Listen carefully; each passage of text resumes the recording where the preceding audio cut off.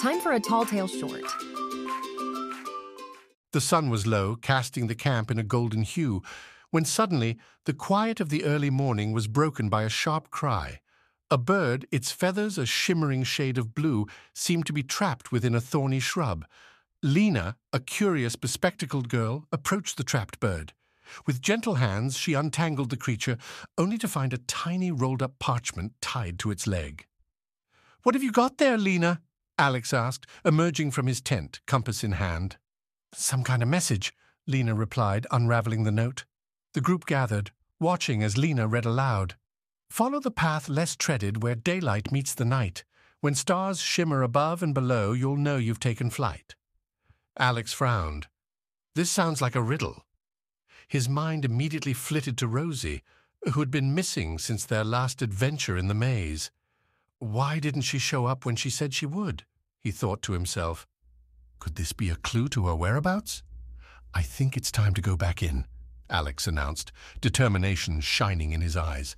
"I have to find Rosie." "I'm going with you," Lena replied. Amidst the soft rustling of leaves and the distant call of birds, the two entered the maze, the riddle guiding their steps.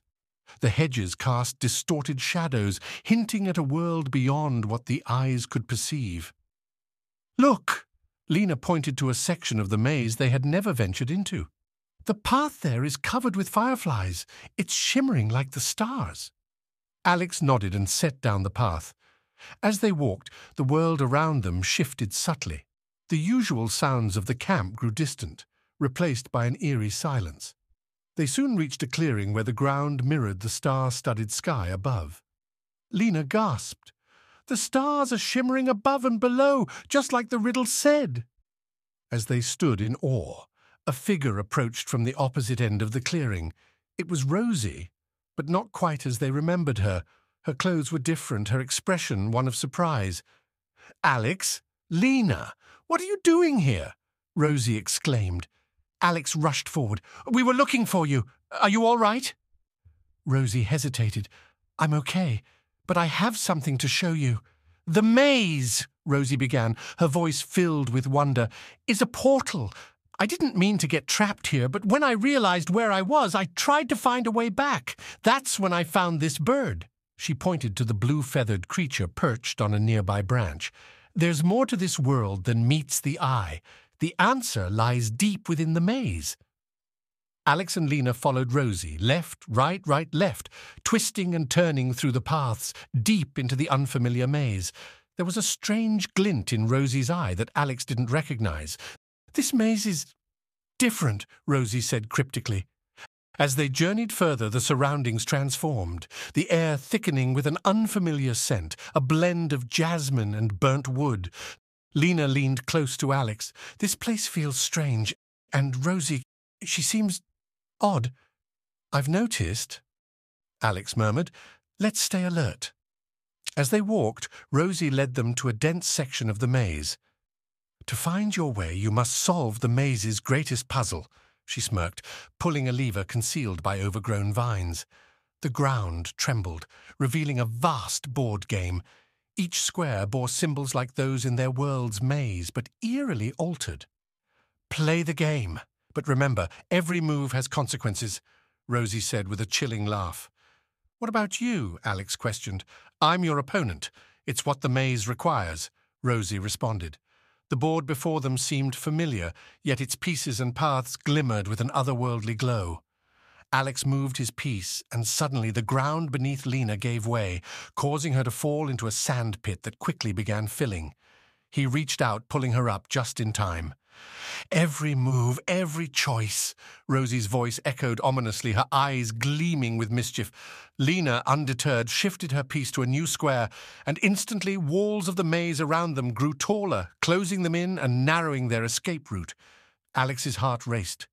He eyed the board critically, then cautiously moved his piece to a safe-looking square. But in response, the air turned icy cold, their breaths visible, and they began shivering uncontrollably. Rosie smiled, delight evident on her face. "Your turn," she whispered to Lena. Realization hit Alex. "This isn't just a game, it's controlling the maze itself."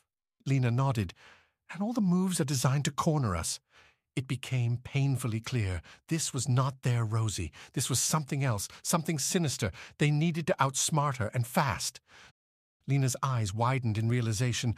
What if we choose not to play? But as the words left Lena's mouth, Rosie's laughter rang out dark and cold. Did you truly think it would be that easy? You think you can escape your fate? Game or not, this is the end of the maze for you.